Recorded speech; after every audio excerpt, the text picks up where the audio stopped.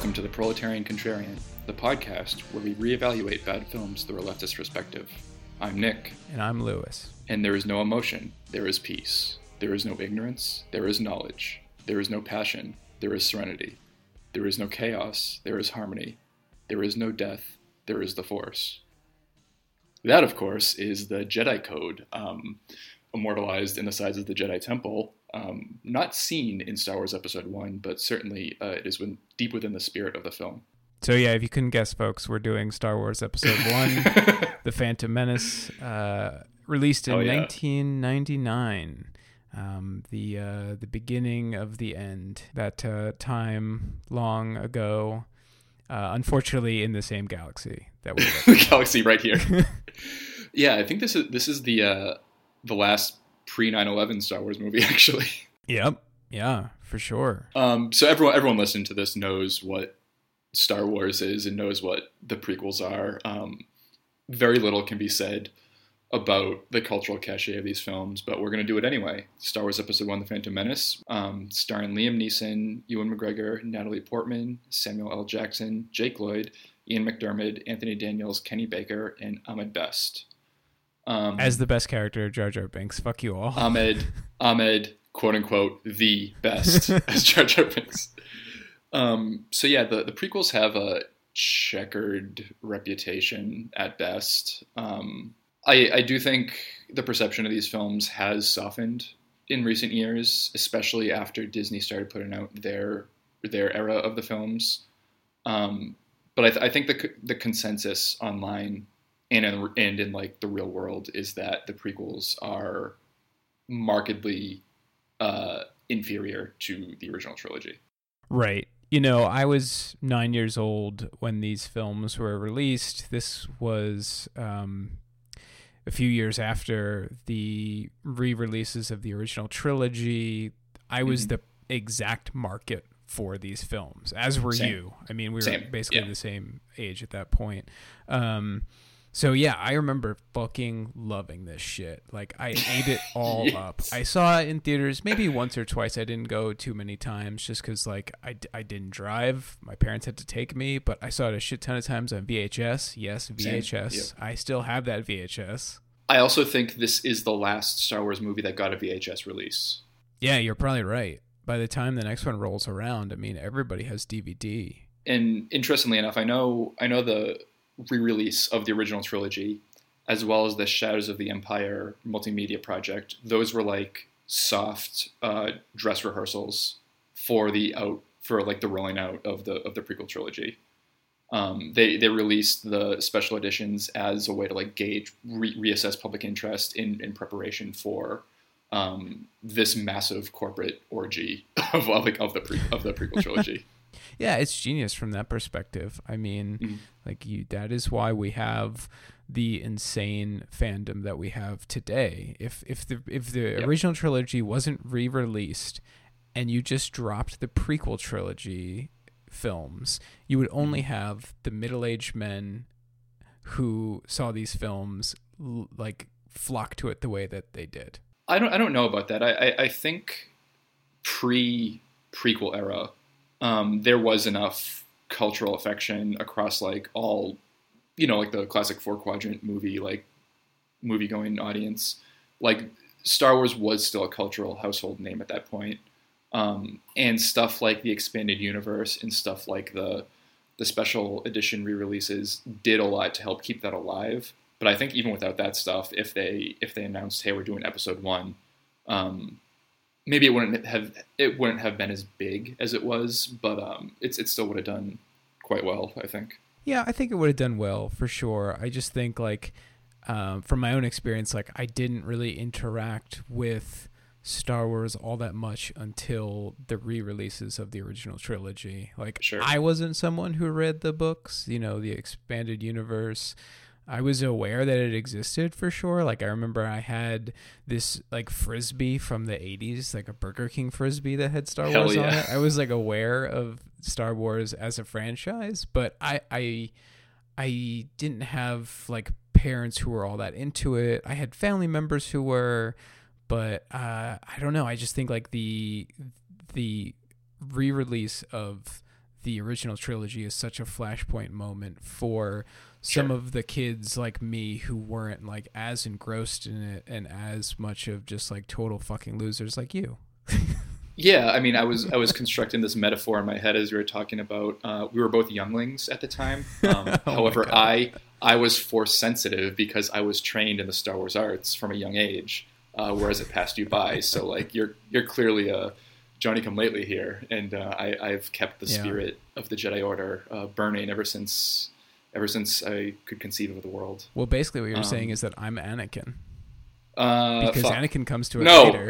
No, I don't like this. So well, actually, that is one of the that's a good segue into one of the biggest problems with this movie that I personally have, and I think is a pretty universally hated. The idea of like a chosen one, of like a messiah of the Force, it kind of came out of nowhere before this movie came out, and it's not only is it to this film's detriment, at least I think so. It kind of set the template for future nerd properties and nerd movies going forward, like even to today. Like one of the most maligned aspects of popular entertainment, one of the most contemporary maligned aspects of popular entertainment is that there's too much of a focus on like chosen ones, special hero destiny stories. And I think a lot of that can be traced back to the Anakin as the chosen one of the Force. Yeah, I mean, I think in terms of more modern storytelling, yes, I don't think we have to blame it all on just this film. I think we could just blame it entirely on the Star Wars franchise, for using Joseph Campbell's mono myth as like a paint by numbers for for screenwriting, basically. And to come to George Lucas's defense, because that's what we're doing with these episodes.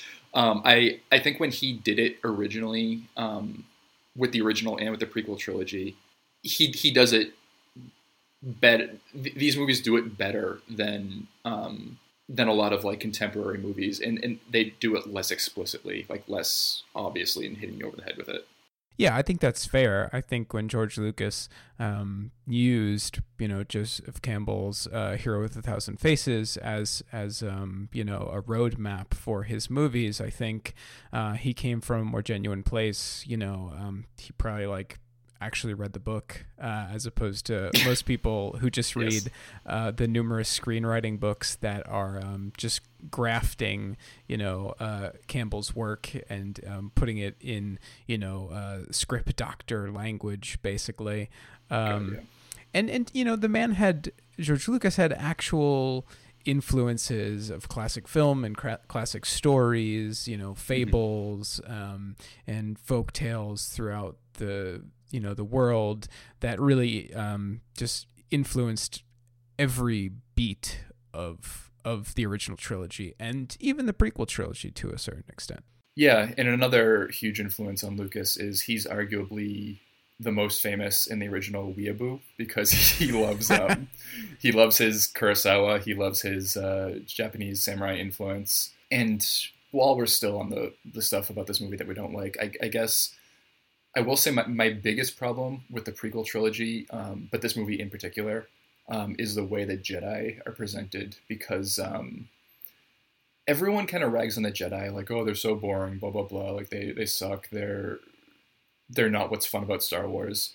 But if you take away the Force and the Jedi from Star Wars, like you're just left with kind of like a generic space Western.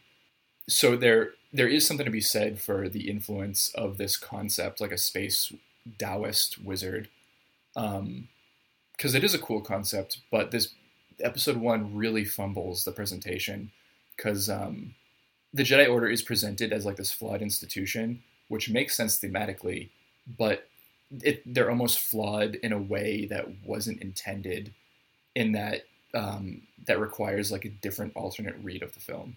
Yeah, it's interesting. Like one of the first notes I wrote, I was like, the Jedi are just like that asshole cop that you like don't want to interact with when you pass them by on the street. And it's like, it's weird because like you'd think, okay, So the setup for this film is there's like this big trade dispute within the galaxy, the Republic, as the governing body is called. So they send the Jedi to just to talk to the Trade Federation and make some kind of deal. As conceived, it's kind of a cool, I would say arguably leftist idea of conflict resolution. Empathetic, wise, and kind of like a cosmopolitan worldview of like these negotiators who can go in and who can mediate conflict between two opposing parties. Where it falls apart is when they get to play like vigilante superhero by whipping out their laser swords and like right like they stop being mediators. They stop being mediators when they just take their lightsabers out and they just start murking robots, and then it's like, are you gonna go kill the Trade Federation aliens? Like I did not understand the path that they chose, the narrative path they chose here. And see, like, that setup could be a good construction of, oh, this institution has internalized corruption and has internalized rot. It is not living up to like the pacifist and idealist standards that they're committed to, which in turn leads to the organization's downfall.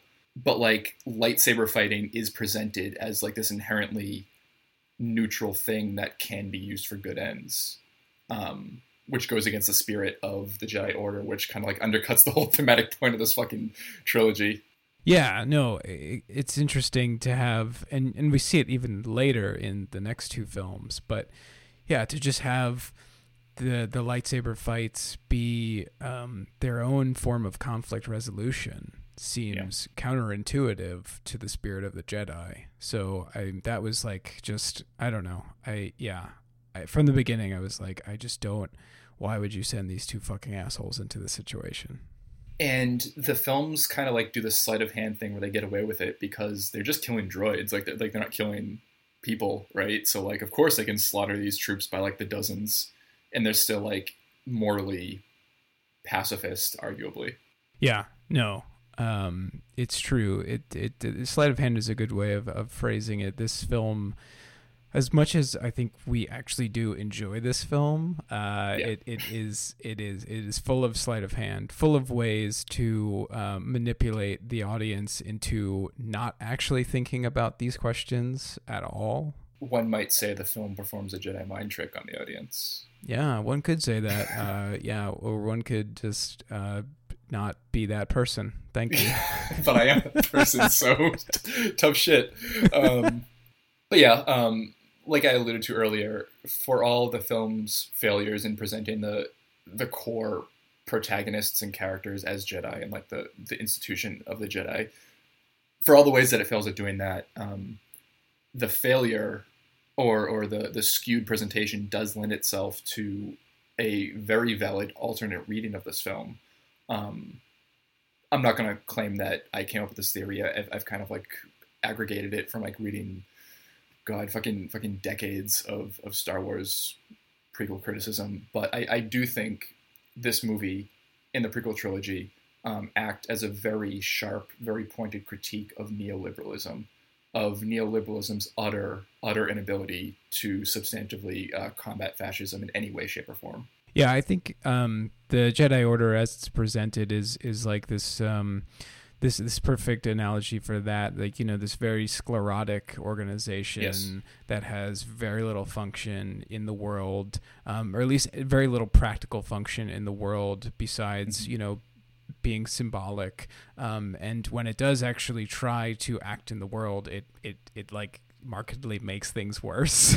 It makes things worse, and it is a complete stooge of fascism as represented by the Sith. Yeah. As represented by the Sith not only being like this covert, shadowy organization, but also literally leading the Republic. Right. Yeah. I mean, in this film, the Sith I mean, this is all spoiler stuff, and it's all stuff that we see more Spoiler, in the second and third film, of course. But Palpatine becomes Chancellor of the Senate in this movie, and that's because of his 4D chess he's playing as a Sith Lord, gallivanting around as an actual senator, and yeah, he creates the Empire from the from the mismanaged wreckage of a neoliberal galactic governing body. As a quick aside, I think we can safely just like ignore spoiler warnings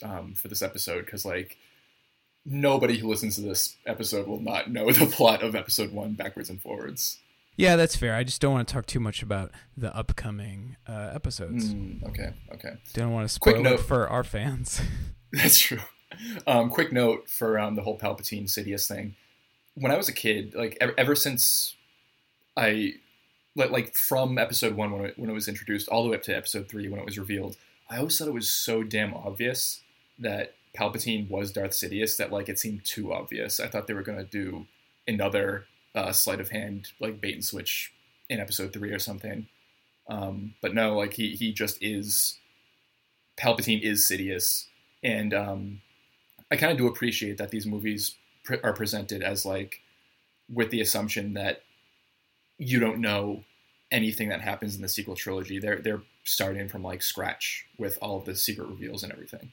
Yeah, I was kind of surprised at how few like blatant callbacks there were to the original trilogy, honestly.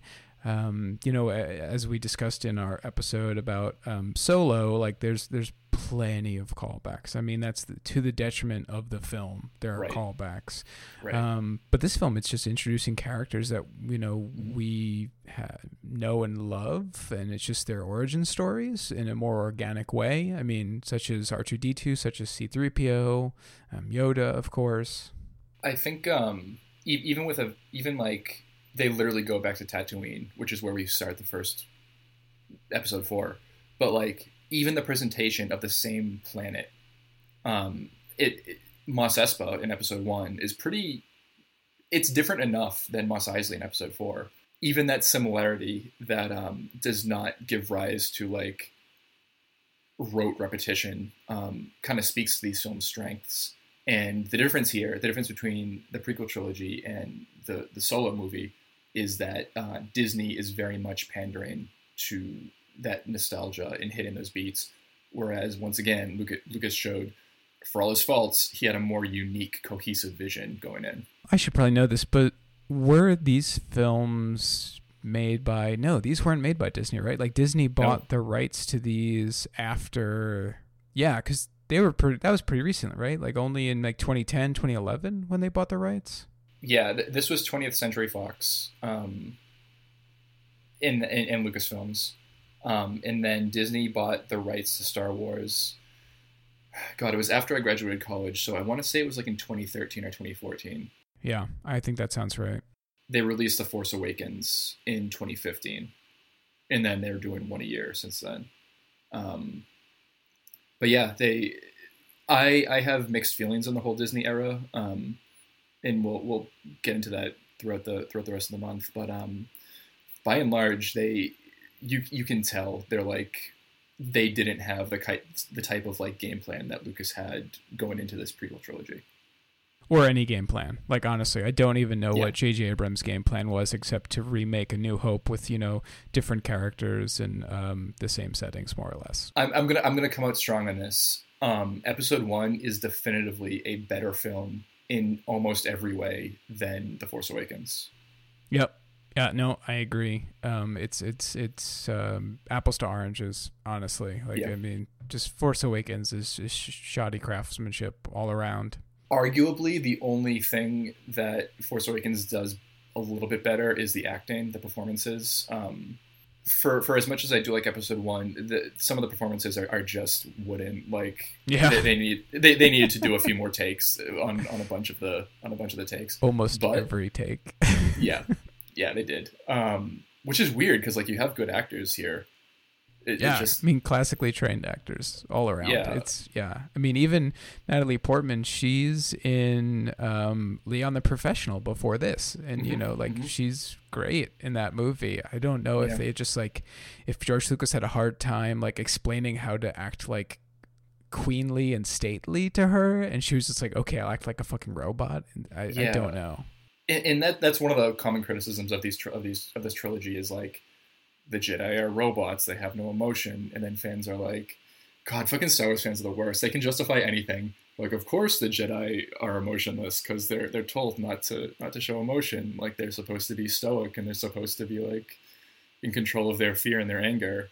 So I don't know. We can rationalize any criticisms away, which is one of the beauties of the Star Wars fandom. It's interesting. Like the Jedi to me, especially the Jedi Council, like Mace Windu, Samuel Jackson, Yoda, and then what's the guy, Ki-Adi-Mundi, the guy with the big head. Mundi, like who the same actor also plays Newt Gunray and also plays the pilot of Obi-Wan and Qui-Gon's diplomatic shuttle. One of the first characters seen on screen. Huh. But yeah, those three Jedi, like they don't even come off as emotionless. They just come off as jerks. Like they come off as pricks. They're huge pricks. Pricks the whole time. Yeah. Like yeah. I was baffled by that. Like, I mean, I haven't seen these in over a decade, and I was just like, oh my God, they're so shitty to this child. Yeah. Like, they're so shitty to Qui-Gon and Anakin. And again, it's so fucking frustrating because like we are so close to having such a great deliberate criticism of like institutionalized heartlessness, right? Like, because you have the alternate character, you have Qui-Gon, who's presented as like this maverick, kind of like more hippie, more empathetic Jedi, or he's supposed to be presented that way. In presenting him as actually caring for Anakin would be such a good contrast to like the stoginess of the Jedi Council, but like that just does not come across. No, not at all, actually. Like, I didn't even, throughout the whole movie, I was just like, I have no interest in Qui-Gon Jinn. I was just like, I hope you die. Mm-hmm. Like, he's just so, it's really boring. I mean, I don't know, again, I don't know what Luke, I don't know what Lucas told, Liam Neeson, like, how to act, just how to portray this character. But even some of the character beats, like, there wasn't a lot there. Like it was just set up to be the mentor to me, and he was just set up to die. Yeah, he in the expanded universe and like in like the novelization, he is very much presented as like a proponent of something called the Living Force, which is like honestly more of a Taoist conception of the Force, which is what Lucas was originally going for back in his crazy 70s hippie days, and. It's just such a missed opportunity because, like we said earlier, if this acting was better, I really think these movies would be a lot more beloved than they are. I think it just comes down to acting, honestly. Mm-hmm. No, I think that's fair, and I think something that we haven't really touched on that is probably the sole contributing factor to why these films are not beloved is the internet. And internet discourse and nerddom as we know it right now. The internet was in its infant stages at this point. It was mostly chat rooms and GeoCity websites. And porn. I mean, that was really the internet at this time.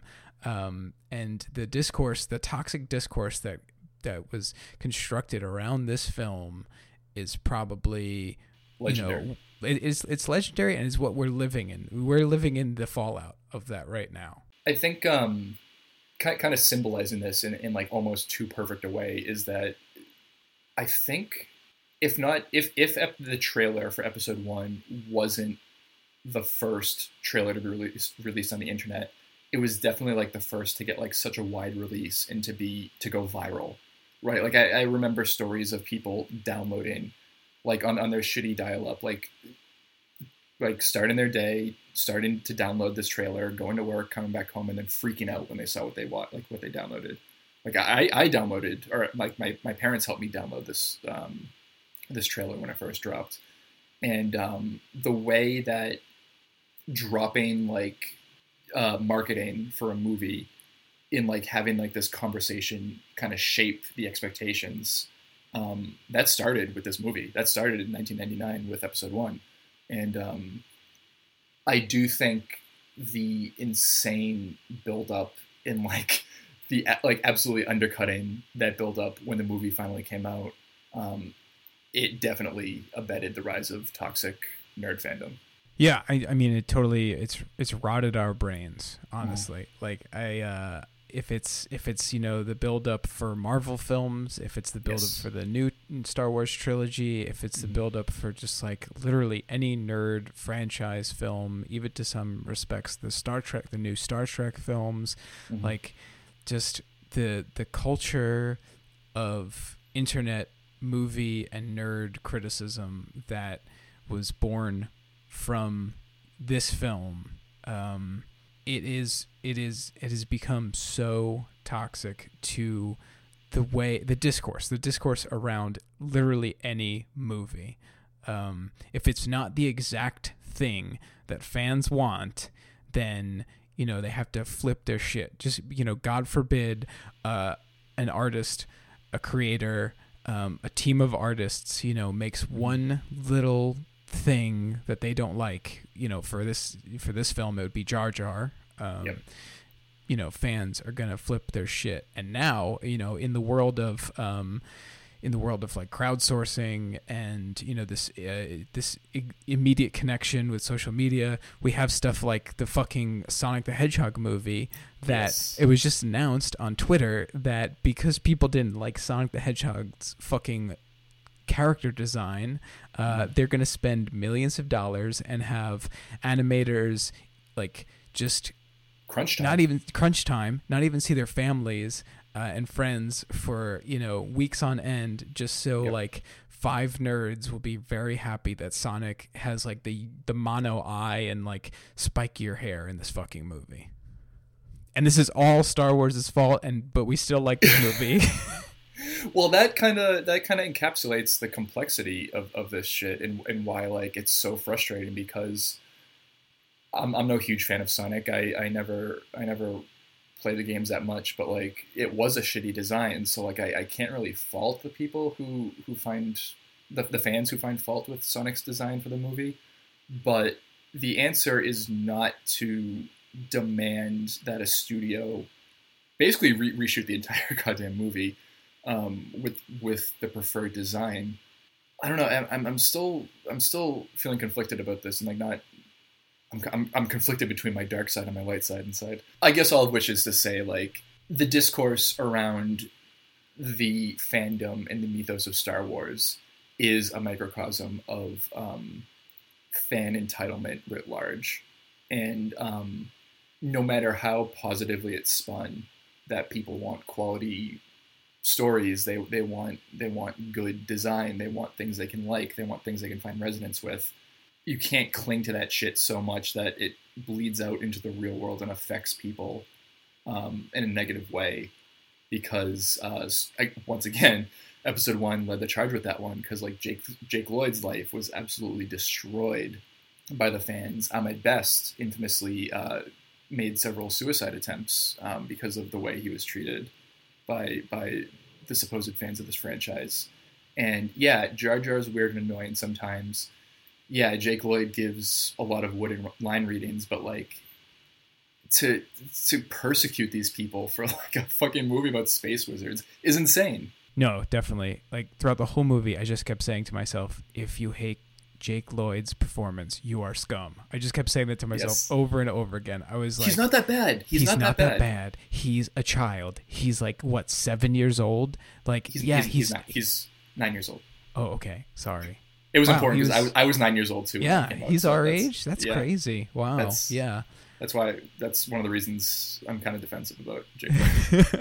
But like, yeah, I wouldn't have done even that good of a job. Like at 9 years old. I mean, like, I don't know his, if he had training, if he was, classically trained or anything. He was in Jingle All the Way with Arnold Schwarzenegger. Oh yeah, that's right. I forget that he wants his Turbo Man doll. Yeah. But I mean, like, I don't know. There's a lot riding on him and riding on that performance, right? Like, who knows what what is a contributing factor into the wooden acting especially for a child actor like that? You can blame a lot on George Lucas, but there are acting coaches on set usually. Like, I'm sure he had an acting coach. I'm sure he had an assistant, and just a crew of people. And he's just a kid. Like, it's just crazy. This fucking movie. And he did no worse of a job than acclaimed thespians such as like Liam Neeson and Samuel L. Jackson, and like right. Ian McDermott, like the Shakespearean stage performer. Like, I don't know. He's kind of a standout, Ian McDermott, in this trilogy. He just loves this shit. Yeah. But yeah, Star Wars fandom is the worst. The self-reflexive and self-hating and self-consuming nature of Star Wars fandom is just a representative of the larger issue with quote-unquote nerd culture, and the way that corporate interests present itself, in the way that it's been completely subsumed by the forces and the vicissitudes of capital. Even hating, even self-criticism of Star Wars lore has been monetized, like infamously, like those Red Letter Media videos, which were pretty informative. Yeah, I mean, I still think they have some value, but like those guys have gone on to monetize their own YouTube and film and nerd criticism and everything. And like, I guess just the influence of capital and the influence of looking to make your voice heard in a way that like feels meaningful. It's inescapable with this stuff. It is so inherently tied up with this whole franchise, and I mean, we're doing it. I'm not like I'm not trying to throw stones in glass houses or anything. Things can be flawed and fucked up, and you can point that out without like condoning them, and inescapable without condoning them. I don't know. In summation, Star Wars is a land of contrasts. You know what? Well, with Star Wars, and with the more ascendant like fan influence on films that we see nowadays, it does drive home what a lot of people will say about film, especially big budget Hollywood films, is that these things are products. You know, I mean that's inescapable at this point. Yeah. So there are people who will say, and I've seen this discourse online, again regarding Sonic the Hedgehog, regarding the prequels, regarding any film, even regarding the most recent Avengers film. If you are not making a film that the fans will want to buy tickets to, that they don't want to buy merchandise to, then the creators of these films, be it the directors, be it the screenwriters, then they have done a disservice to the fans, because they produced a shoddy product, basically. Mm-hmm. I mean, that is the consumer discourse is a big discourse you'll see online nowadays. And it's it's existed for a while, probably, you could say. I think it exists. I think it started with Star Wars, with the original Star Wars. No, exactly. One of the contributors, one of the main reasons that George Lucas became so wealthy, and one of the reasons that Star Wars was such a success, was that his original contract, I think with Fox, was that he would receive like 95% of all the sales on Star Wars related products. And so when Star Wars took off, and of course everyone was buying the toys, well, like he made off like a bandit. He was wealthier than a Hutt on Nar Shaddaa, one might say. And yeah, I think Star Wars definitively, it's like one of the first movie sagas where the products, the merchandising, officially made more money than like ticket sales and than the movie itself. So anyway, let's do our part in the culture war by talking about this movie from 2 decades ago that we love despite ourselves. Oh, I forgot that we were talking about a movie and not the culture surrounding this film. Okay. I got lost in it too. What can I say? So yeah, I mean, this movie, one of the reasons I do like this movie is that it is not a retread of any of the original trilogy. It is its own story, very much. Cough, cough. Episode 7. But like it is very much involved in the plot. Is like, like politicking and trade disputes and backdoor deals and like the corruption of a democracy from within, and that stuff is good. Like that is not bad. Everyone rags on like the Trade Federation setting up a blockade, a trade blockade around a planet, and they have to resolve it in the Senate. But then they find out that they can't resolve it in the Senate. Like people rag on the phone for that, but that I'm going to use that term I hate again. World building, that conception of politics behind the action, even if it's like made up space politics, that is the meat of the story, and that gives it like substance. Right. I mean, we could not have the original trilogy without doing this, world building, basically. Mm-hmm. I mean, if you don't have the politicking, if you don't have the palace intrigue, if you don't have, these betrayals, if you don't have literally any of this, then we cannot get to a place where the Empire exists, mm-hmm. and we have this, rogue band of scoundrels fighting in a resistance. Like, because, where is it going to come from? Honestly, where do you think that shit comes from? I swear to God, I swear to the Force, this will be the last time I mention Episode 7 in this episode.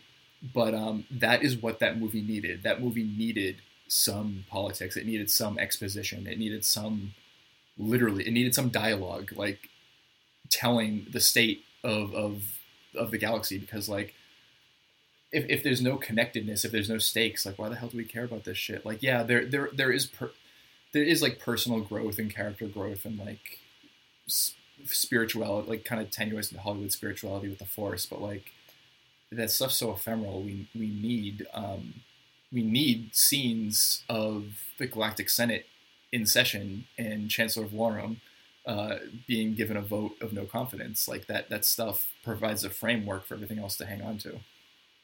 Right, exactly. And we don't have anything like that in Episode 7. No. I mean, ostensibly, a lot of shit happens between Episode 6 and 7. And we just have to fill in a lot of those blanks. A lot of those narrative blanks are just filled in with, some sparse lines of dialogue and some flashbacks. But honestly, like, I what's the state of the government? Like what does that look like? Because it's not an empire, right? At that point, the empire has fallen. What happens after the empire falls? I don't fucking know.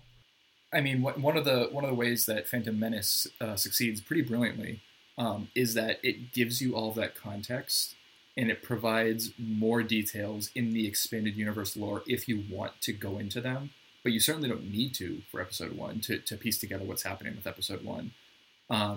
Even if you don't like it, which a lot of fans don't, the information you need is presented in the movie right there. It's presented in dialogue, it's presented in character action, it's presented in setting. But there is no need to dive into the expanding universe material if you don't want to and if you don't have the time like a normal person. Right. And as you said previously, like these films were set up for people who also had no, prior knowledge of the original trilogy. And I think it does that well. I think it sets up its own narrative pretty well. And it creates that through line from these 3 all the way on to the next 3 films. And then again, not to continually rag on 7, that through line is severed at some point. Yep. Between 6 and 7, there's a severing of the Force or some shit, I don't know, and we get some nebulous garbage.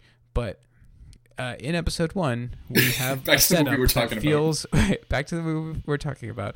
In Episode 1, we have a setup that is organic, and that will lead us to the films that people know and love. Yeah, and more to the point, as like a self-contained story, because ideally, actually, I have the educational term for this episode. The storytelling term, trilogy. A trilogy is not a story in 3 parts. That is not what the definition of trilogy is. a trilogy is three stories that can be read or can be consumed individually, but can also be consumed as three parts of a greater whole. So ideally, in a true trilogy, you can watch episode 1 on its own, you can watch episode 2 on its own, you can watch episode 3 on its own, but you can also watch all three of them as a larger part. So like just as a counterpoint example, the Lord of the Rings trilogy is technically not a trilogy because you need to read all three of them. They are one story split up into three parts. The movies are a little different. The movies are more standalone, but the novels of the Lord of the Rings, it is one big book chopped up into three.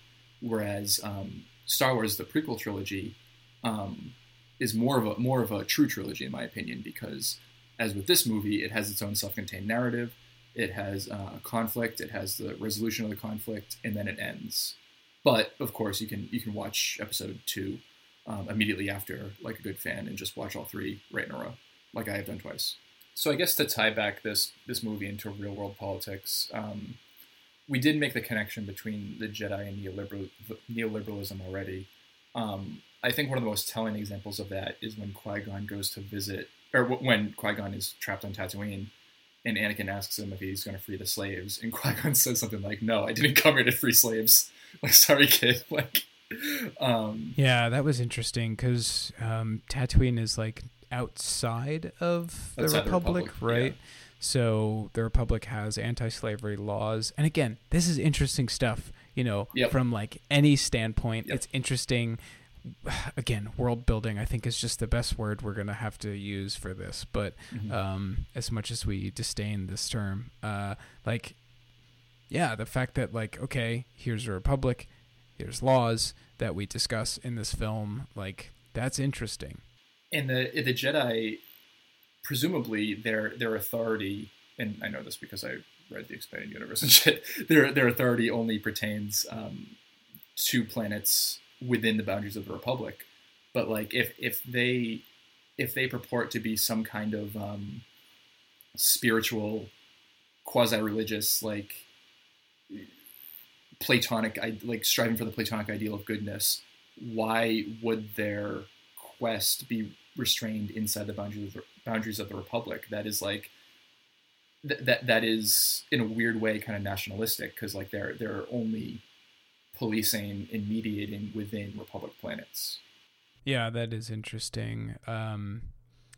Just throughout that whole scene, it's just like I just couldn't believe that they were gonna, especially he was just gonna let like Anakin's mom stay a slave. I was just like, really? Like, I mean, I don't know. If you're right now outside of the Republic, and like, yeah, so the setup is that Anakin and his mom are slaves to this like parts dealer, junk, anti-Semitic caricature. Guy. Yeah, and he is really, Watto is very much anti-Semitic caricature. He's this little fat flying alien who has like kind of a big nose and like stubbly beard. It's so like bad. A kind of Eastern European accent. It's there is a few characters like this, obviously Jar Jar, and like the Jamaican accent that is inflected there, and then the Nemoidians, the Trade Federation as Asian stereotypes, the devious, greedy Asian stereotype.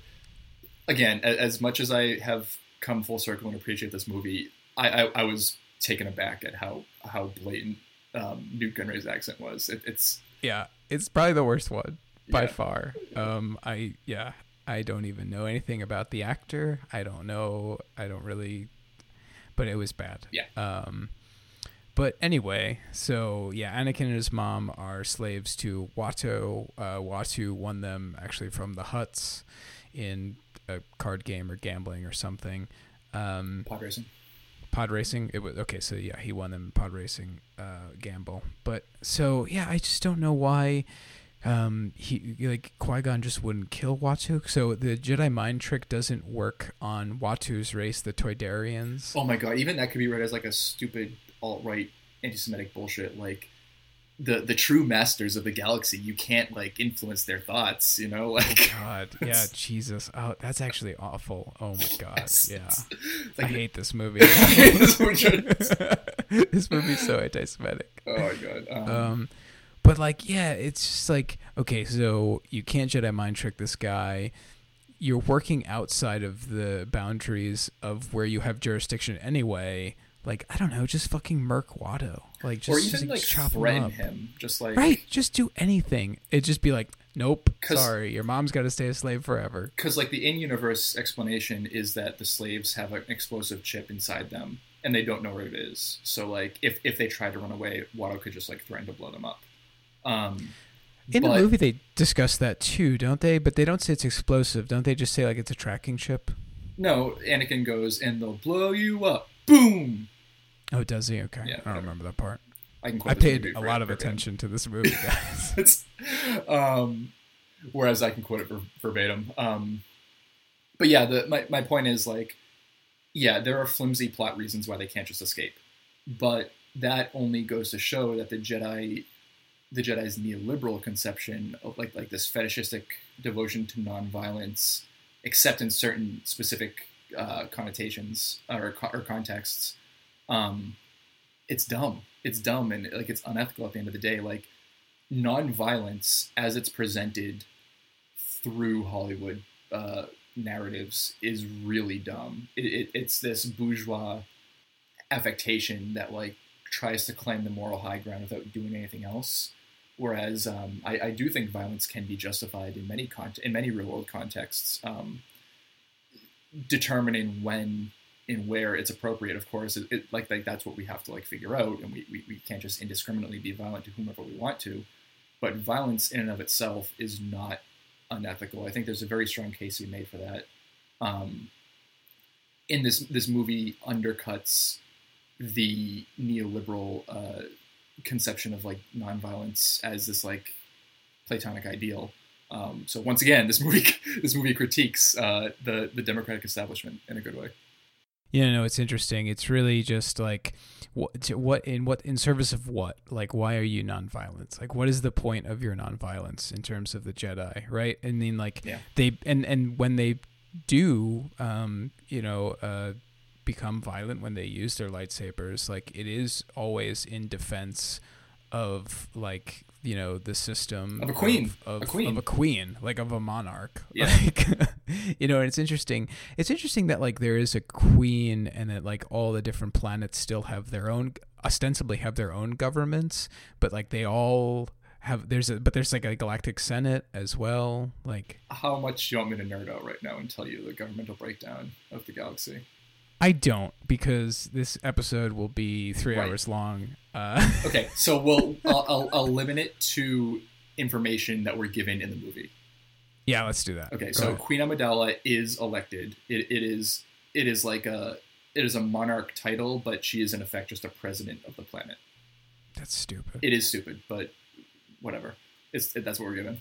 And Senator Palpatine represents not only Naboo, but like all the planets in that sector. So like he has more of an outsized influence within the Galactic Republic, within the Senate building, but Queen Amidala has more power specifically on Naboo. That's how I interpret what the movie presents.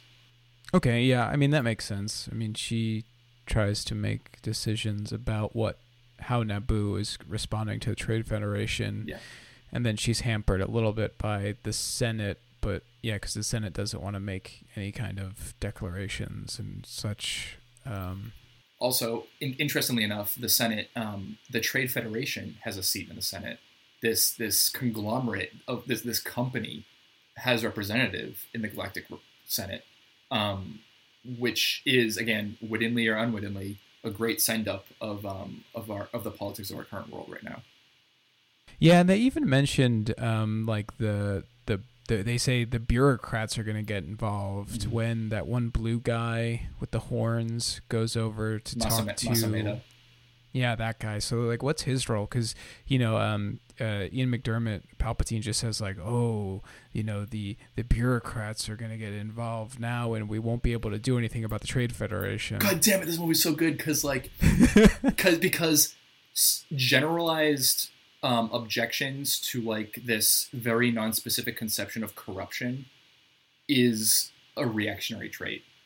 Criticizing corruption without being specific about it, and like the idea that governments need to be purged of corruption, that is how reactionaries pander to the populist spirit. Right.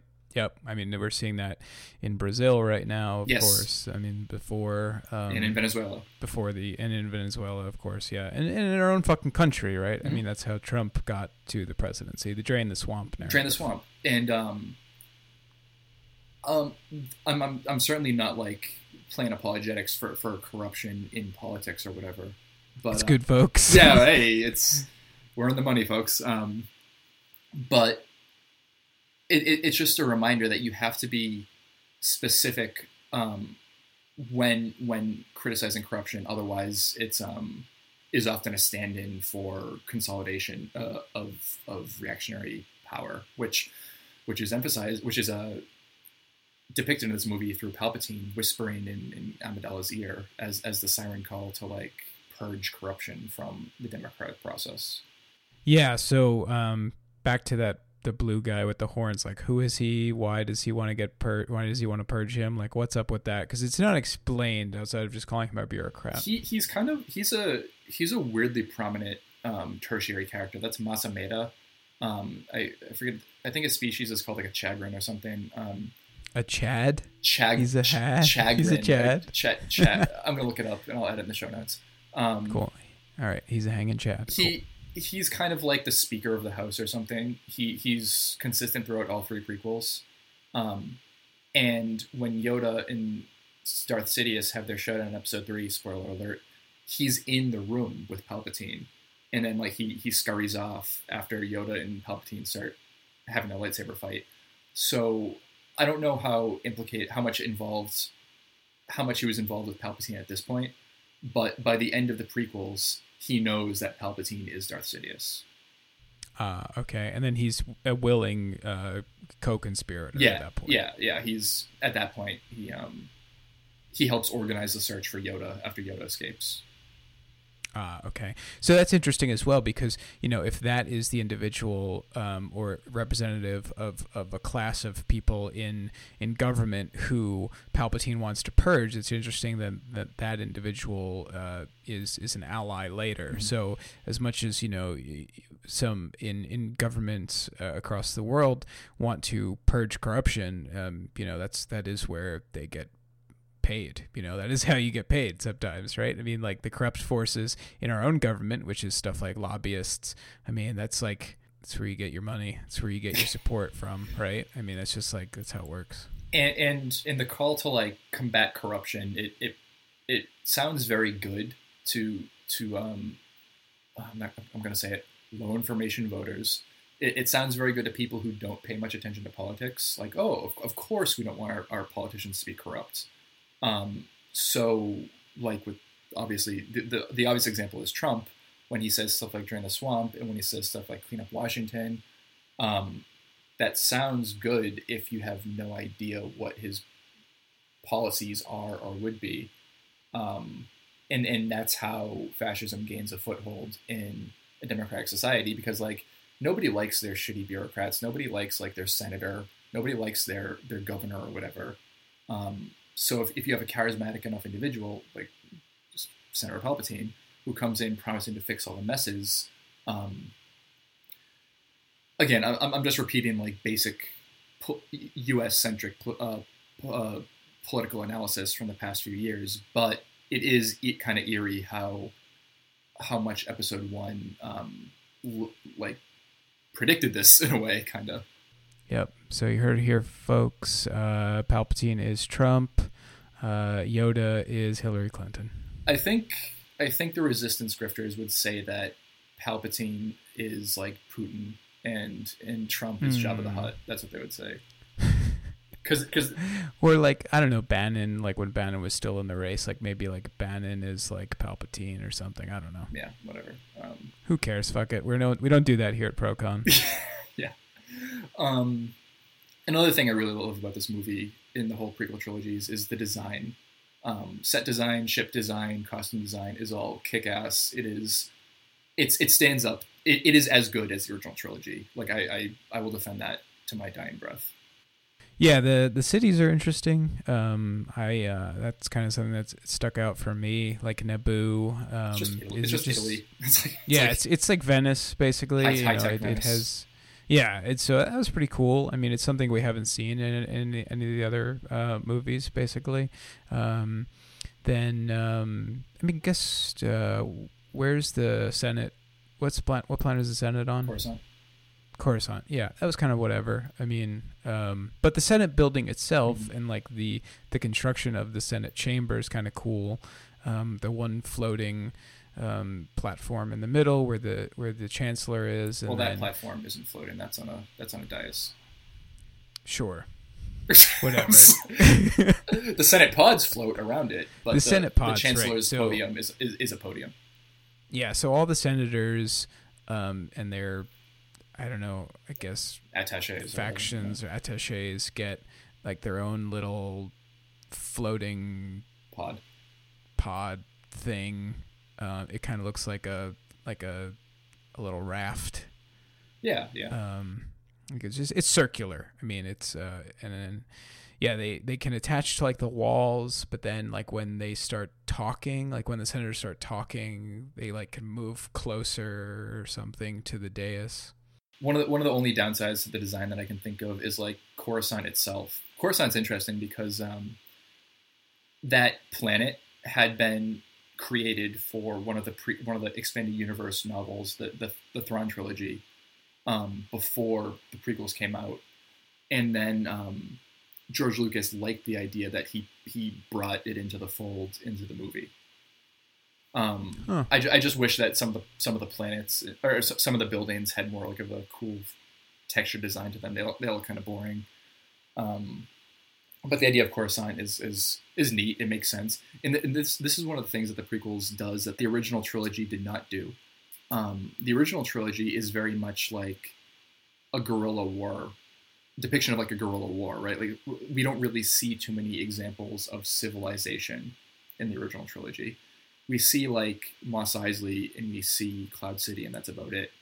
Whereas the prequels, because it's very tied up in the fall of a democracy, we have to see homes. We have to see like cities. We have to see where these characters live and work and exist when they're not going on like epic quests across the galaxy. And as far as that goes, it does it pretty well because we see a backwater like Tatooine. We see kind of a mid-sized planet like Naboo and the city of Theed. And then we see like the bustling metropolis at the heart of it all, Coruscant. It presents a layered society like that in a pretty believable way. Yeah, and especially, I might just harp on Naboo a lot because I don't know, I like the design a lot, but I also like the Gungan city as well because not only is it Utagunga, if you would. Oh, Utagunga. Yeah, of course I knew that. I just wanted you to say it. There we go. Okay. But it's a cool design. They're like these spherical bubbles where people live inside them. It's submerged. It's in like the lake or ocean of Naboo, I guess. But it's interesting that like there's that race of people, this indigenous race to Naboo, who are very alien-looking creatures. And they're living in symbiosis with the rest of the inhabitants of Naboo who live in cities like Theed. Basically, it's just set up that like strata better than probably any other film in the Star Wars franchise has. I mean, we've seen other planets where they have indigenous people, like Tatooine has the Tusken Raiders who are indigenous. Obviously, the Ewoks on Yavin. But the Ewoks are on Endor, the Forest Moon of Endor. Endor, fuck.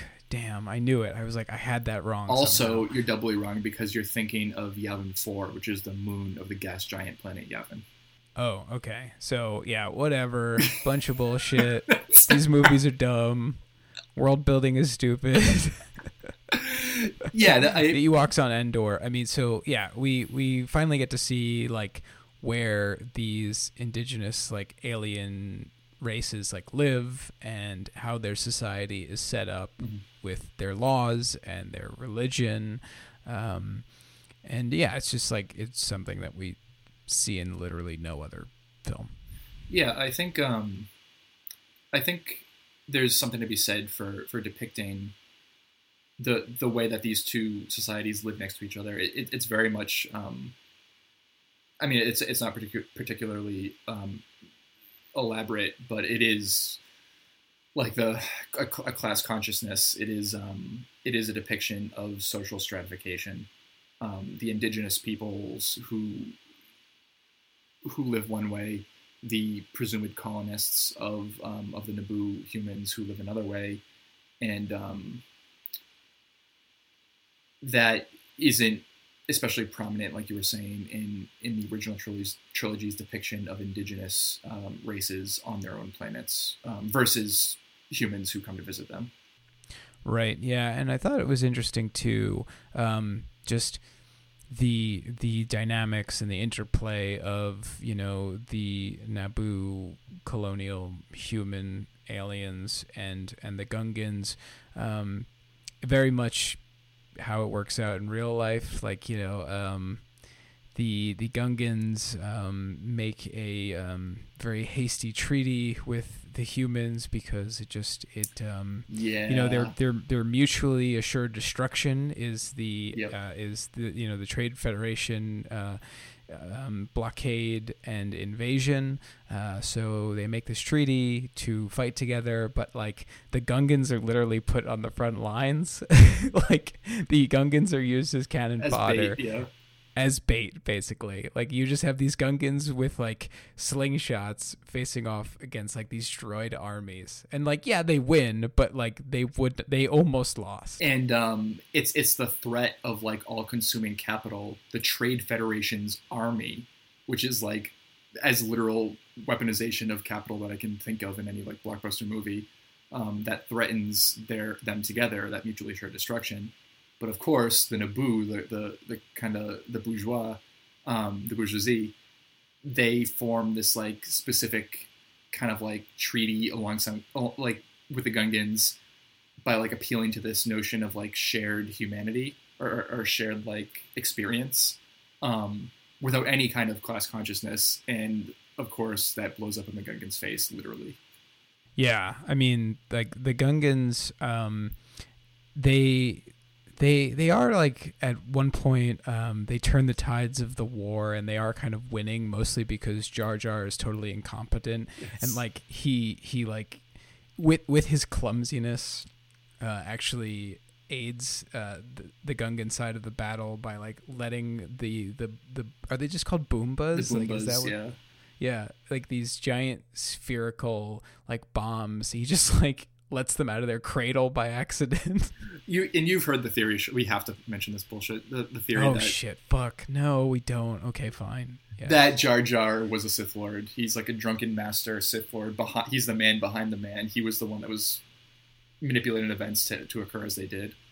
God, I fucking hate fan theories. I know. I don't think that's something we've ever talked about, and we should maybe do a whole episode, like a primer episode on fan theories and the actual like in theories. Yeah, headcanon and like, what real theories and criticism look like. I don't want to knock like, I don't want to knock fan fiction or anything like that, but there is still a line there between fan fiction and like fan theories even. Like fan fiction is one thing that you create, and that is perfectly fine, and sometimes it is better than the actual media, but like fan theories are fucking nonsense. Yeah, it's a complex topic that definitely deserves its own episode, which should be a premium episode, honestly. But for now, we'll leave it at the term headcanon is like rage-inducing, and I don't even have anything. I got nothing. I get nothing. My problem with headcanon and fan theories is like it is a projection of your own like way of interacting with the media onto the media itself, as opposed to looking at the media and analyzing it and criticizing it. That's my problem. It's trying to take possession of someone else's story. Right, exactly. As opposed to just, taking it as it is and criticizing it, analyzing it, digesting it, dissecting it, and all that. So it's it's my the most infuriating one, and like one of the most offensive ones is that Toy Story 3 is a metaphor for the Holocaust. Yeah. It is like, how about you go fuck yourselves? And anyway, I guess it ties to this because Disney, blah blah blah, Disney sucks. Yeah. But so there's something we haven't talked about at all, which is like one of the biggest spectacles in this film, the pod racing scene.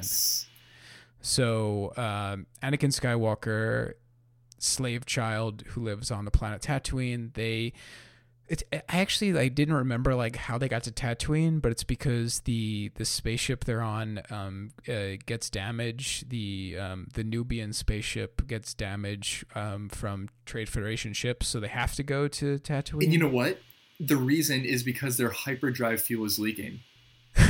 Oh my God, that's right. They don't call it coaxium though. Everyone who complains about the hyperdrive fuel subplot in The Last Jedi, which I feel the polar opposite from on The Force Awakens, hot take, or who complains about the presence of hyperspace fuel as a plot device in Solo, has to eat their words because it had been established all the way back here. Hyperdrive, it's even in The Empire Strikes Back. That's the reason they have to go. Really? That's the reason they have to go to Cloud City, is because their hyperdrive hasn't been repaired yet. Wow. So all of these films, what we're saying, folks, is all of the good films in this franchise deal with hyperdrive. Deal with hyperdrive fuel, which is a resource, which again is something a lot of films don't discuss. Like the things that get vehicles, going, the things that people fight wars over. The material realities that we have to contend with of limited resources dictate our actions and dictate the actions of governments. Yep. Movies don't talk about this, except, wait for it, the Star Wars movies. Fuck you. So yeah, that's why they go to Tatooine, because they're out of hyperspace gasoline. And then they get wrapped up in the whole really needlessly convoluted bet with Watto.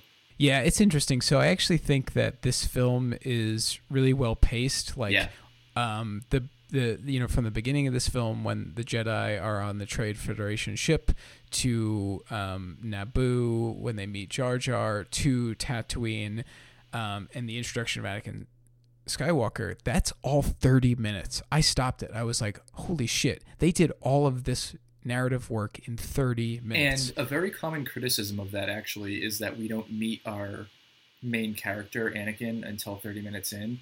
But I don't see how that's a problem. It's not how's that a criticism? That's how it works. That's how narratively these things should work. I'm just going off of like what I can remember of the Red Letter Media criticism. Like one of their main criticisms is that this movie doesn't have a main character, in that it kind of does. It's Anakin, but we only meet him 30 minutes into the plot.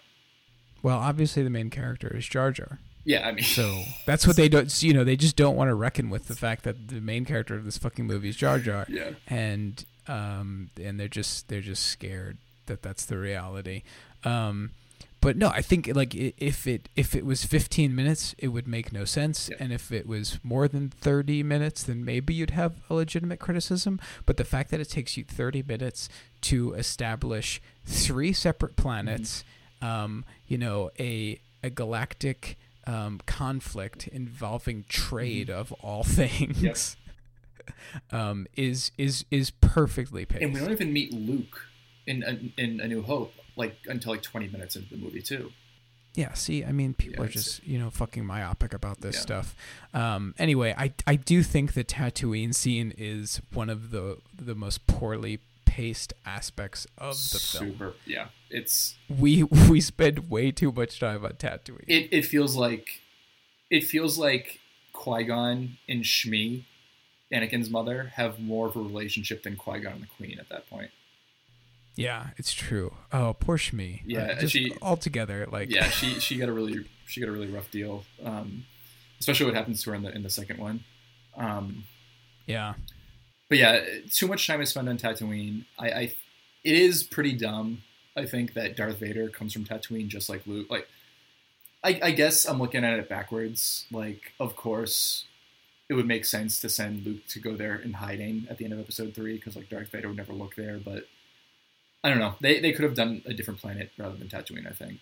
Yeah, but I will say they show us different aspects of Tatooine, right? Like, so it's, you see, they mention the moisture farms, of course. I don't think we see any moisture farms specifically. Not in this one.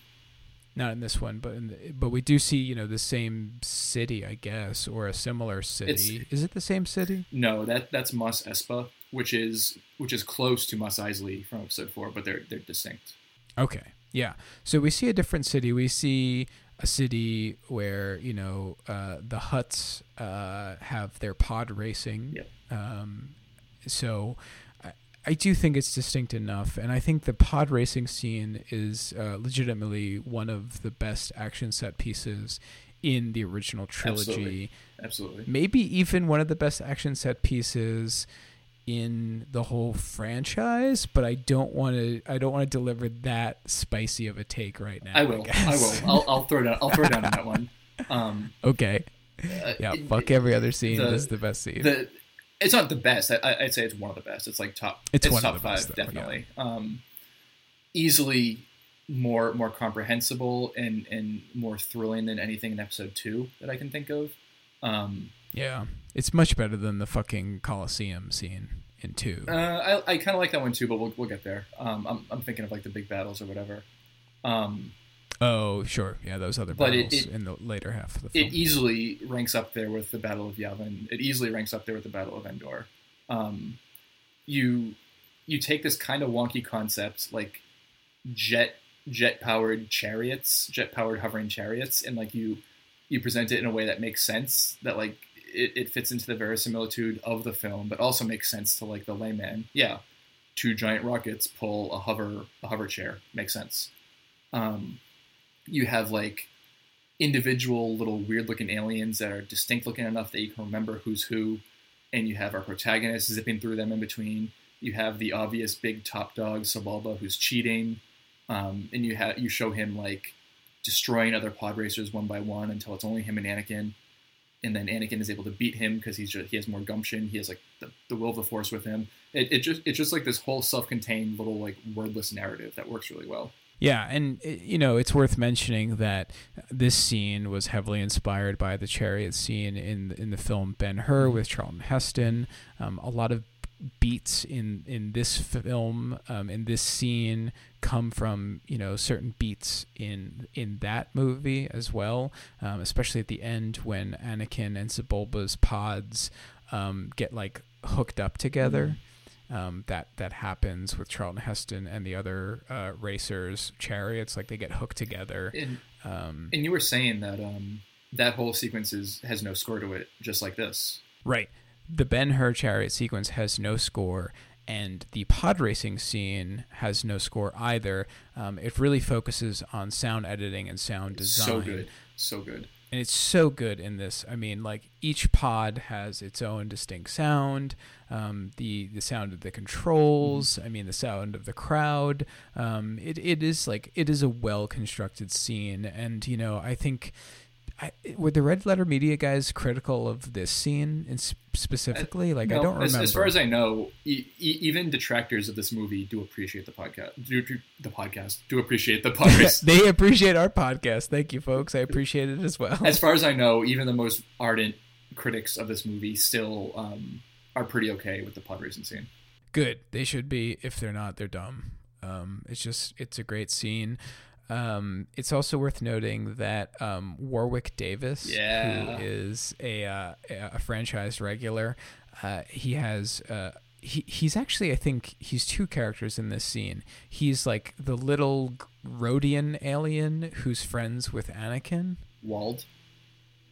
He's Wald. Is he? I don't think so. Yeah, Okay. No, he's Wald. I looked it up. But he's also a spectator who's sitting next to Watto during the pod race scene. What's interesting about this character, however, he's not named at the time in 1999. He wasn't given a name, but after the Solo movie came out, where Warwick Davis played a part of the Cloud Rider gang, it was retconned so that Hell yes, these two characters were the same character named Weasel. Hell yes. So Warwick Davis plays Weasel when he's, at his lowest as this like skeezy pod racing gambler, who's chummy with the likes of Watto. Yeah. And then, you fast forward to the creation of the Empire, and he becomes a fucking marauding freedom fighter. That's the most inspiring. One of the most interesting, and most inspiring fucking characters. It's just like this one small character. Forget Anakin. This Weasel is the chosen one. Yeah. That's great. So this is why it is a reason why the pod racing scene is amazing, but obviously not the main reason. Also, I'm going to stand for pod racing too right now, because I have seen some criticism that like, oh, wouldn't the engines just burn up the racers? Obviously not, you fucking morons, because the cockpit of these racers clearly have repulsor lifts in them, so they can elevate above the exhaust and above the kind of the blast of the engines. And furthermore, the engines are placed to the sides of the pods, so like you're not getting a face full of exhaust. You're not getting a face full of like the engine blast. You're comfortably floating above and to the side of both pods, both engine pods. So you're fine that way. Yeah, exactly. Yeah, for all you pedantic nerds out there, we have a much more pedantic nerd on this podcast, so go fuck yourselves. You will always lose when you come up against Nick. I was going to respond with the Star Wars quote, but I'm not going to, so... Yeah, well, it's to do a Avengers quote, we have a Nick.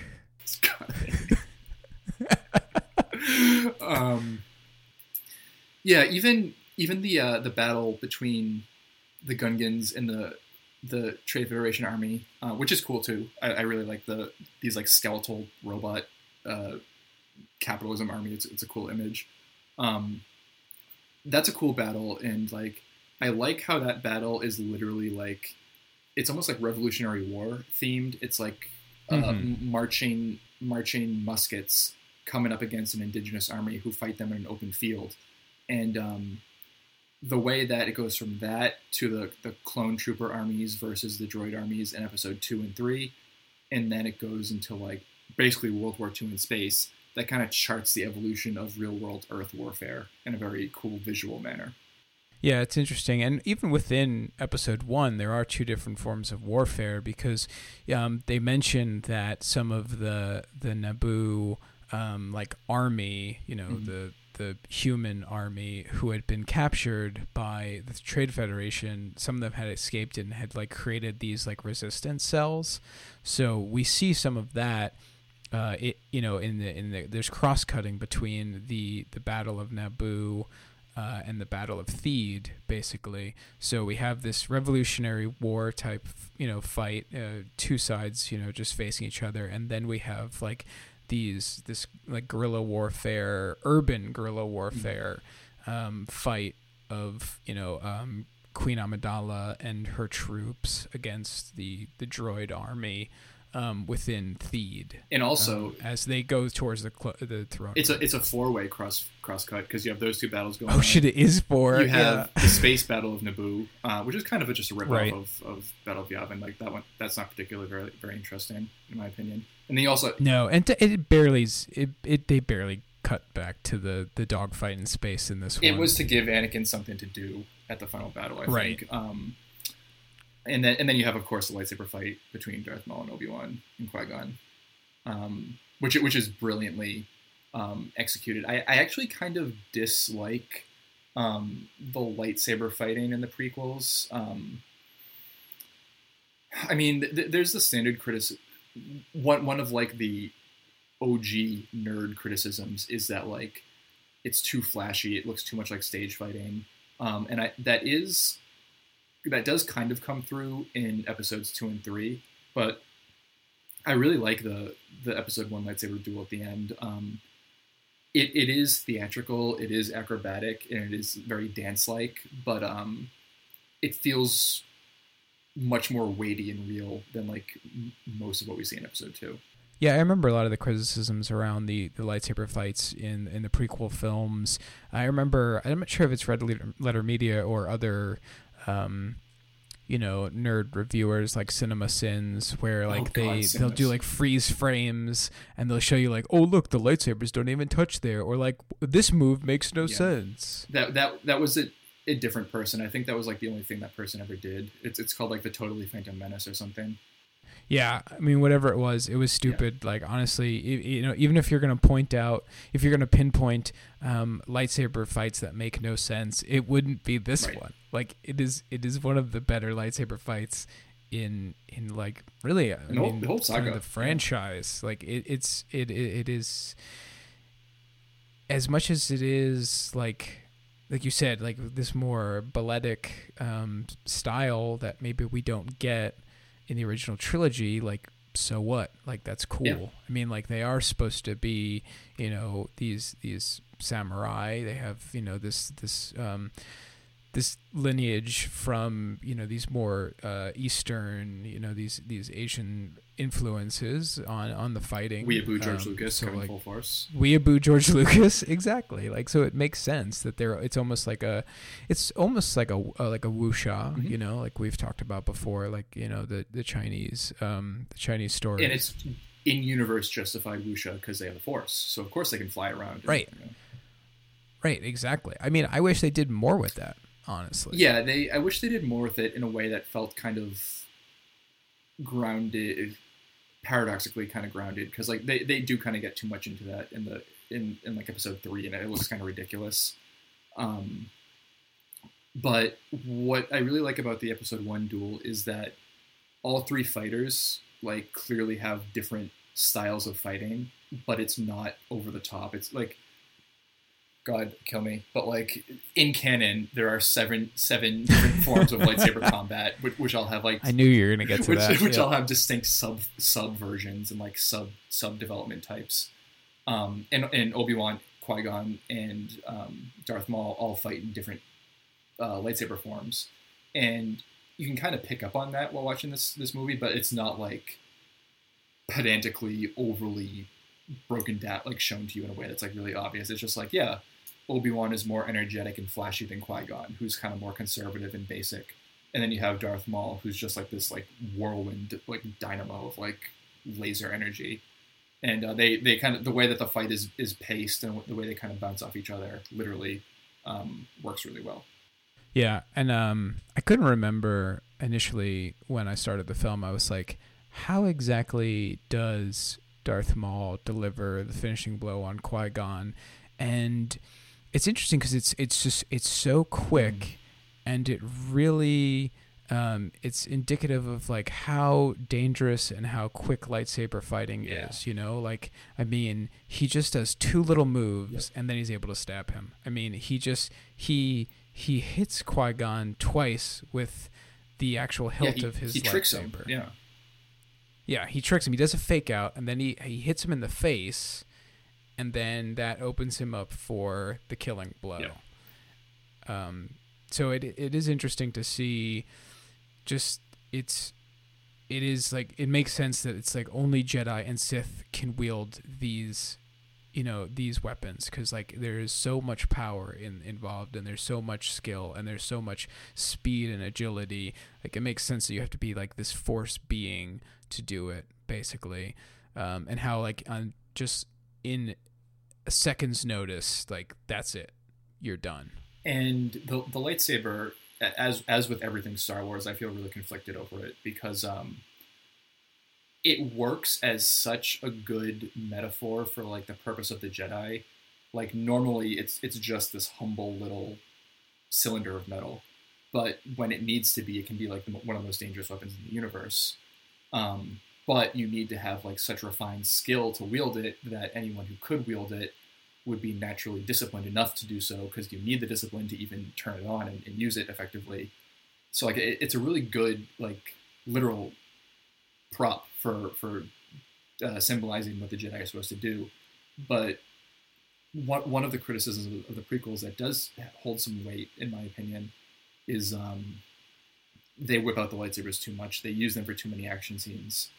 Like they like in the opening, like they hear the explosion of the ship and they jump up and they turn their lightsabers on. Like that's it. Like they need to be more conservative with how they show in how they use the lightsabers. That would have made them feel more important, I think. Right. And I mean, that's because like you sell lightsaber toys, right. And that's how you get children excited about these films. You have to have, you know, these shiny swords that people fight with. I mean, again, like these films are for children, honestly. Like this film was PG. When that came up, I was like, holy shit. And then all of them are. I mean, really, the new ones are PG-13, right? Episode 3 was the first PG-13. Yeah, and then they're all PG-13 after that. If it's PG, it's for children. Yeah. And how do you get children excited? You get excited with crazy monsters and sword fights. We're going to attract so much. If this episode ever does numbers, we're going to attract so much hate from Red Letter Media fans. But like that is another one of their criticisms, that like these movies aren't for children because like they have like decapitations and they have like slavery and they have like implied rape in the second one. But like just because there is the movie like touches briefly upon some more mature aspects, like these are kids movies. They're not like substantive, like elaborate science fiction, science fantasy films that like kids happen to like they are fantasy movies for kids that adults happen to like. Right. Yeah. The two people right now speaking about these films and all these other, you know, middle-aged nerds, Red Letter Media and so on, like we are the anomalies, or what, you know, these anomalies that came from just this insane culture and discourse around these films. I mean, it's just like it's made for kids, folks. I think I'm going to contradict myself and bring up episode 7 again, but I think that's one of the reasons episode 7 left such a sour taste in my mouth, because that movie is not a movie for kids. That is a movie for 35-year-old fanboys who have good childhood memories of enjoying these movies as kids.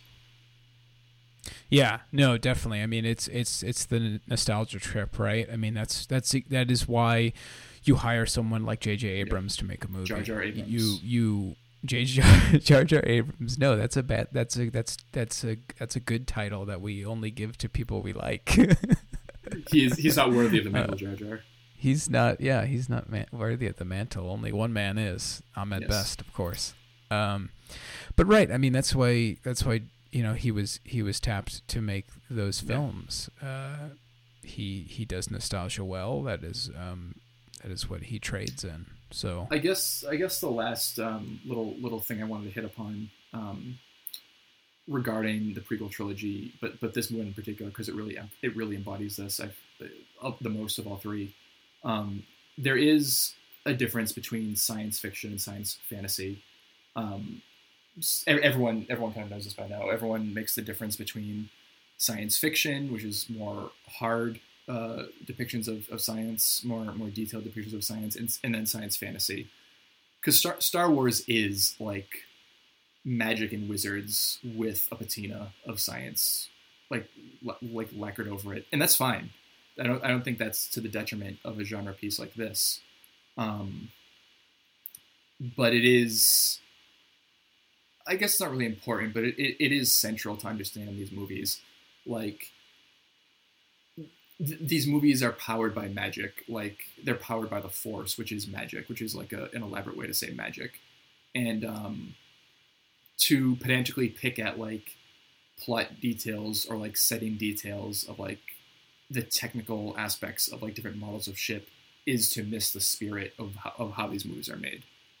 Also, we have to throw the haters a bone here because the midichlorians kind of do fall on that side of giving up the ghost, of giving away the magic.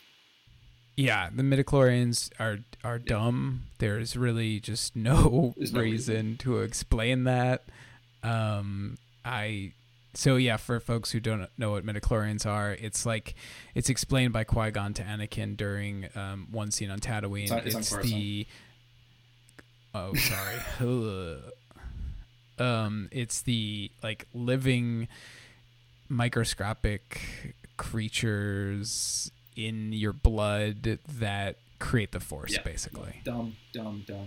It's the dumbest shit in the world. It's literally a way for you to quantify the power levels of different characters. They literally state that Anakin's midichlorian count is 20,000, which is like more than Yoda's. So technically he's more powerful. It's like, shut the fuck up. And also, one of the big missteps of this trilogy is that it makes the Force a matter of like bloodline. Like you're either born with the Force or you're not born with it, which is really dumb because it makes it less mystical.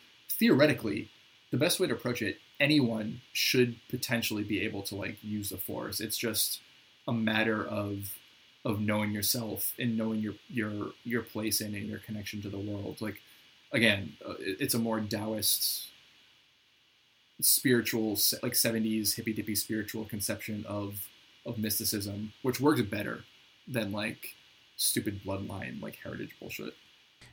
And that's how, the Force is presented in The Last Jedi, which of course that whole film will be retconned with the next film. What's that film called? The Final Skywalker, or some dumb shit. Is the stupidest shit in the world. The dumbest fucking title.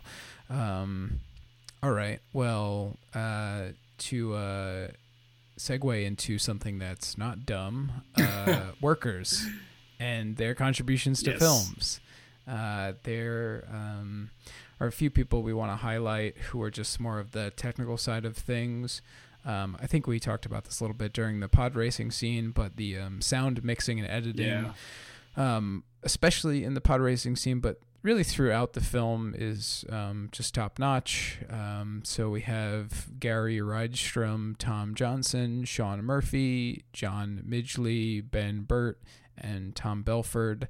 The Star Wars films, and especially when you have, you have in this film, you have space, you have, land, and you have undersea even. Like, it's going to be monumental to do sound editing and mixing for that.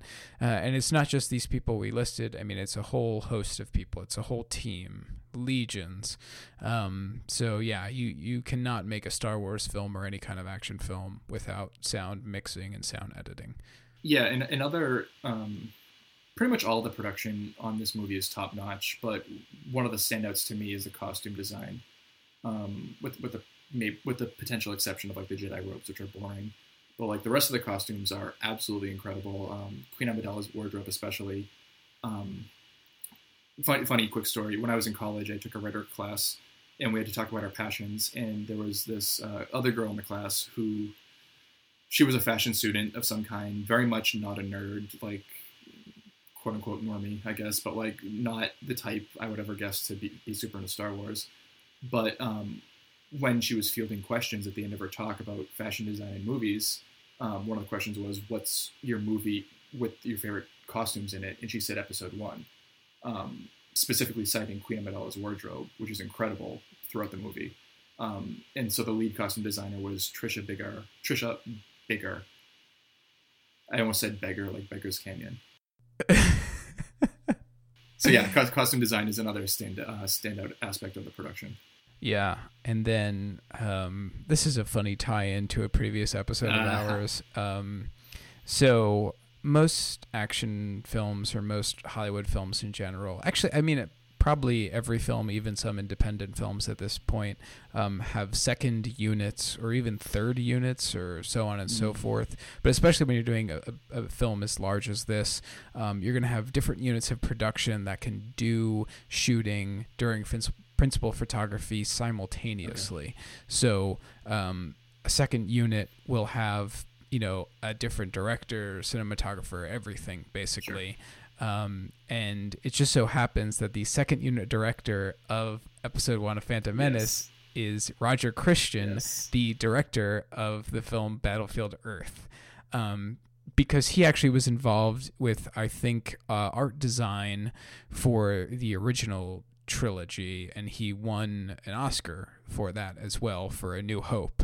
It's just funny that this guy was involved here as well. And this is right before Battlefield Earth, right? Because Battlefield Earth is the year is 2000, the next year. And then we have some actors that we want to highlight. These guys are pretty obvious, but it's worth doing a shout out because, as we mentioned, they went through a lot after this film was released. So Jake Lloyd, the 9-year-old child, we have to emphasize that he is a child, and then this is the end of his career, more or less.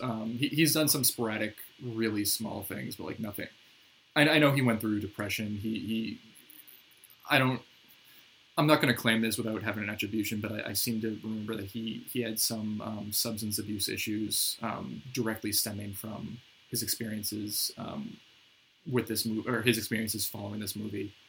But yeah, very fucked up situation, and the example of toxic nerd fandom. Right. And to piggyback off of that, Ahmed Best, who played Jar Jar, who did the motion capture, one of the first, if not the first motion capture. Crappy research on our part, but I seem to believe there was one other very small example of motion capture before this in a Hollywood movie, but this is by far the most recognizable example of motion capture. Yes. Yeah, I mean, this is seminal in terms of motion capture in film. We always talk about Andy Serkis and Lord of the Rings films, but without the work that Industrial Light and Magic did on Jar Jar, there would be no Gollum in the Lord of the Rings films. Hulk in Avengers. There'd be no Hulk in Avengers. There'd be no Hulk in the Ang Lee Hulk, which maybe people would be excited about, but those people can fuck themselves. Ahmed Best, he was a lifelong Star Wars fan at this point. He was super excited to be in these films, and I mean, we know what happened after that. I mean, the man, he only started really talking about it in the last few years because it was so detrimental to his mental health. He at least seems to be in a much better place now. He has a family. He does inspirational speaking or something. And he does talk about his depression and his suicidal thoughts that he grappled with, but it's from a place of I'm better now, and he seems to be reaching out to people and doing something with his negative experiences. But still, the reception to a film should not do this to the actors. That is a problem in our society. That is a problem in the culture that we have created in the wake of this trilogy. So if you are a nerd who still to this day has problems with Jake Lloyd and Ahmed Best's performances of Anakin and Jar Jar, you are scum to me. You are fucking terrible, and you should have a hard time sleeping. And they should be banished to the spice mines of Kessel. And I guess shout out to George Lucas, the man who appears in every Star Wars credits roll for some reason. Lewis, who would you recommend Star Wars Episode 1, The Phantom Menace to? I would recommend this film to nerdy political wonk types who only see politics in everything. Although they'll get more mileage out of this than they will out of West Wing. Yeah, for sure, actually. Unironically, this movie has more to say about the state of our political reality now than West Wing. I will defend that statement. Yep, I think that's true. So, Nick, what's our woke recommendation? honestly, like prequel haters, like everyone has seen these movies. Everyone has seen the original in the trilogy and the prequel trilogy. Revisit it with an open mind.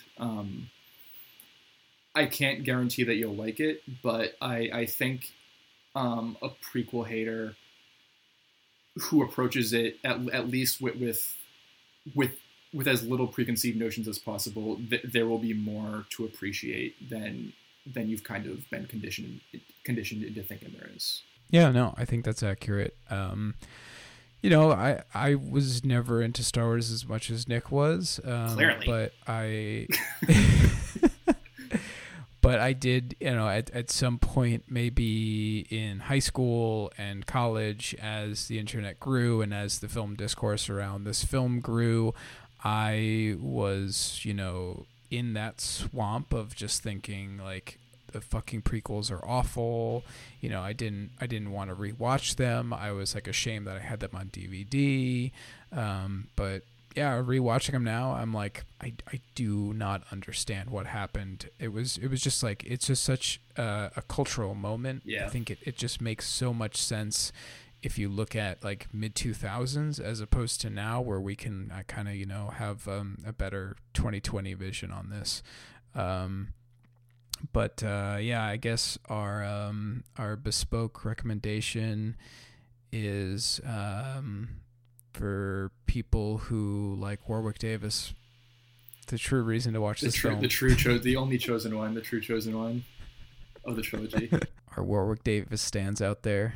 All right, folks. So we'll see you next week, where we continue our walk down nostalgia lane here with a critical and acutely leftist eye when we review Episode 2, Attack of the Clones. See you then, folks. See you then.